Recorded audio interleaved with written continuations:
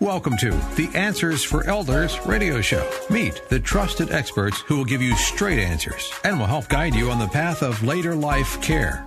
Now, here's your host, founder, caregiver, and CEO, Suzanne Newman. And welcome back, everyone, to Answers for Elders Radio Network. And we are talking to the wonderful Rebecca Bowman, the CEO and founder of SASH Senior Home Sale Services. And SASH is an organization that I am so crazy about, and every senior should know that they exist because they help do all the work for you. And I know that when you get older, it's harder to think about how are you going to downsize your home?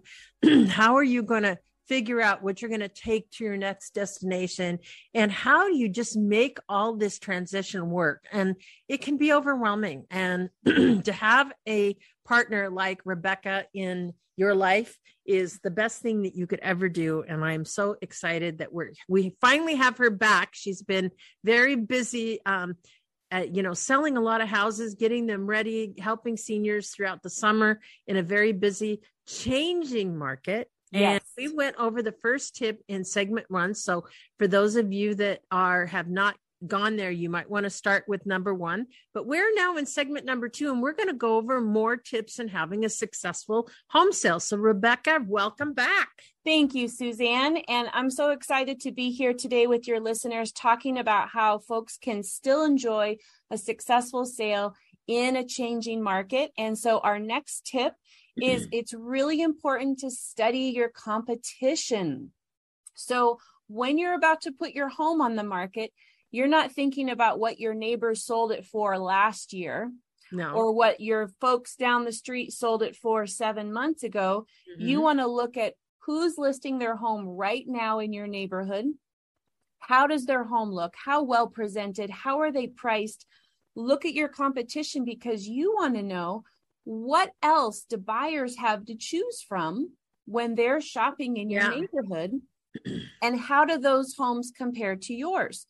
And so your broker, if you have a good real estate broker, they will bring this data to you when you're sitting down with them and making the plan and the strategy for pricing your home and selling it. So here's a couple of suggestions.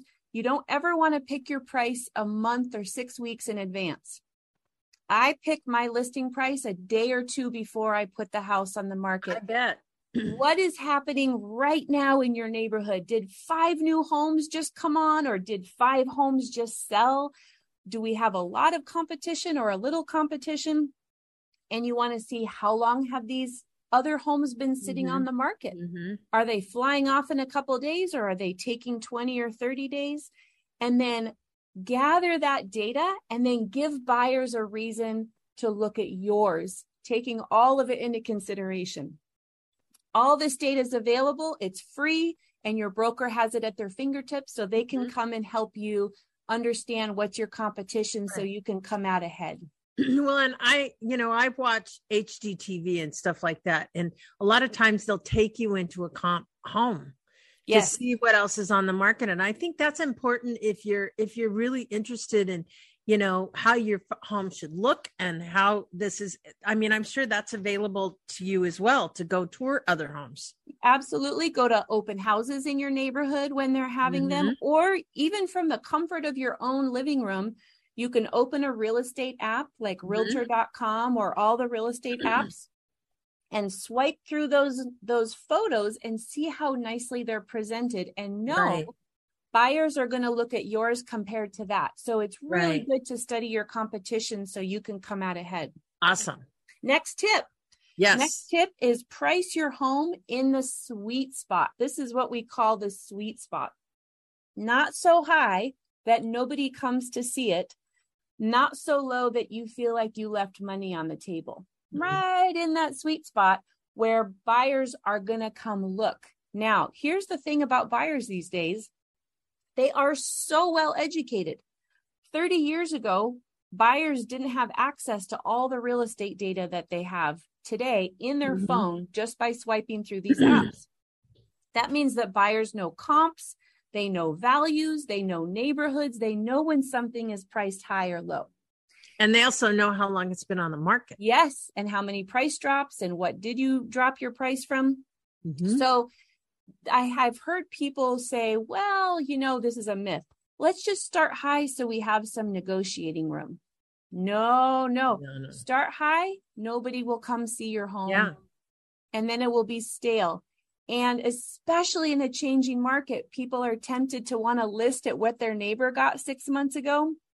You've got to base it on the current competition, the current market data.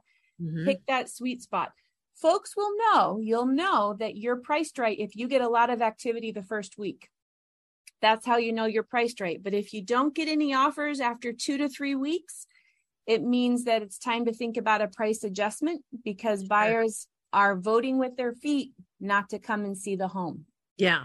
Well, and I'm sure there's also approval rate. So if you're only approved to, 500,000 and you list for 512, guess what? You're not even going to be in the picture.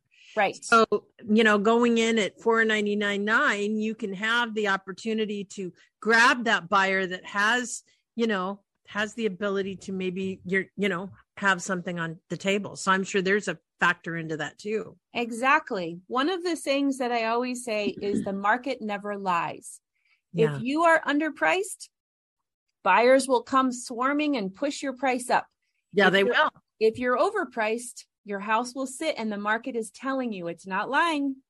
It's telling you you're overpriced. So listen to what's happening in the market and what kind of activity you're getting. And that's how you know if you've priced it right. Go for that sweet spot. And if you don't have any offers after 3 weeks, I would suggest a 3 to 5% price adjustment down. And then you'll see that activity start up again. Next tip. Are we ready? Yes. Let's go for it, my friend. We have now in a changing market when there's a lot more homes for buyers to choose from. You've got to have a multifaceted marketing plan. You can't just throw it on the market and wait for the big flood of offers to come in the first week. Good point. That means your broker needs to earn their commission as they should.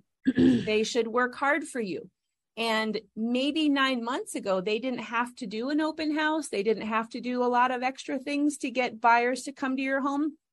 Now they do need to.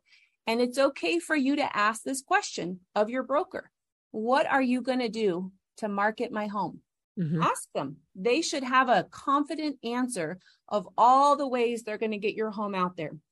So let's talk about a couple examples of different things that brokers can do if they're working hard. Number one, gorgeous flyers. Now we do have the internet, but a beautiful full color flyer on nice paper with really nice descriptions. It's impressive out on the street and in the house. Well, and it adds value. It shows somebody has paid attention. And that's the part that's like, wow, there's been attention to this place. Yes. And they care enough about how their home looks to put this beautiful flyer together and to present it, the pride of ownership. They used to be that open houses were kind of optional. We're going back to having open houses. I've been seeing that. Yep. And I recommend 2 or 3 in the first week. So not just a weekend one, but what we call twilight open houses, which are in the evenings when people get off work between 5 and 8 p.m., especially if there's a sunset view from the house, a twilight open house with refreshments. In Mukilteo. Yeah, that's right. That's twilight right. Sunsets. Absolutely. And so a couple open houses. I still sell homes by people coming through open houses. A video tour or a virtual tour of the home gives buyers an opportunity to get a sense of the space and the layout from the comfort of their home. Some of the video tours are gorgeous that they're doing of homes right now. That's the broker doing their job. That's the broker marketing the home. Yeah. There's a lot of online marketing like Facebook, social media, doing ads on Facebook to drive people to it. On one particular home, Suzanne, I had 17,000 people look at my virtual tour on one single home. Wow. Because I wanted to drive traffic to it. And you can do that online. And that's the broker working hard for you. The broker can go up and down the neighborhood looking at handing out flyers to all the neighbors and saying you want to pick out your neighbor and get someone come into the neighborhood that you know here, tell them we're listing, and make sure your home is showing up on those real estate apps. Zillow, Redfin, Realtor, make sure that they're there and they're getting highlighted. So the broker should have a comprehensive marketing plan that shows you that they're going at every angle to get your home out in front of buyers and drive traffic to it. Yes. Well, this is so valuable.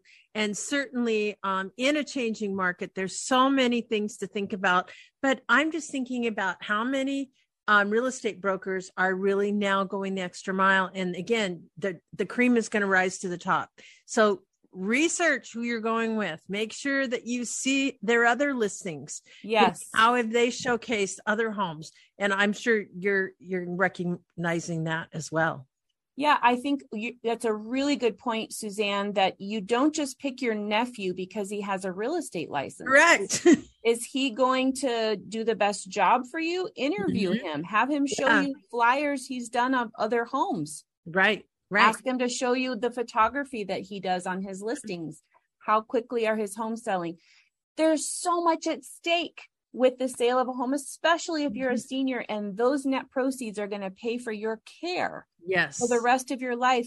You don't even want to leave $20,000 on the table. So Rebecca, obviously, when you work with a family, you lay out expectations that if you hire us, this is what we're going to do for you. I'm sure that that's part of your process. Yes. I say, I'm going to sell the hell out of your house. That's what I say. Love that.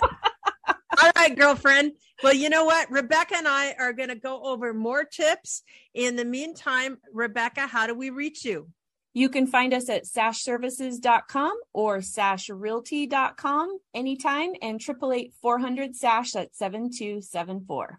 Yes. And for those of you, I've had several people to say, I hear that Rebecca do all these interviews, and are they really for real? And I always say, yes, they're really for real. And so we're going to talk a little bit more about getting a successful home sale and Rebecca's tips right after this.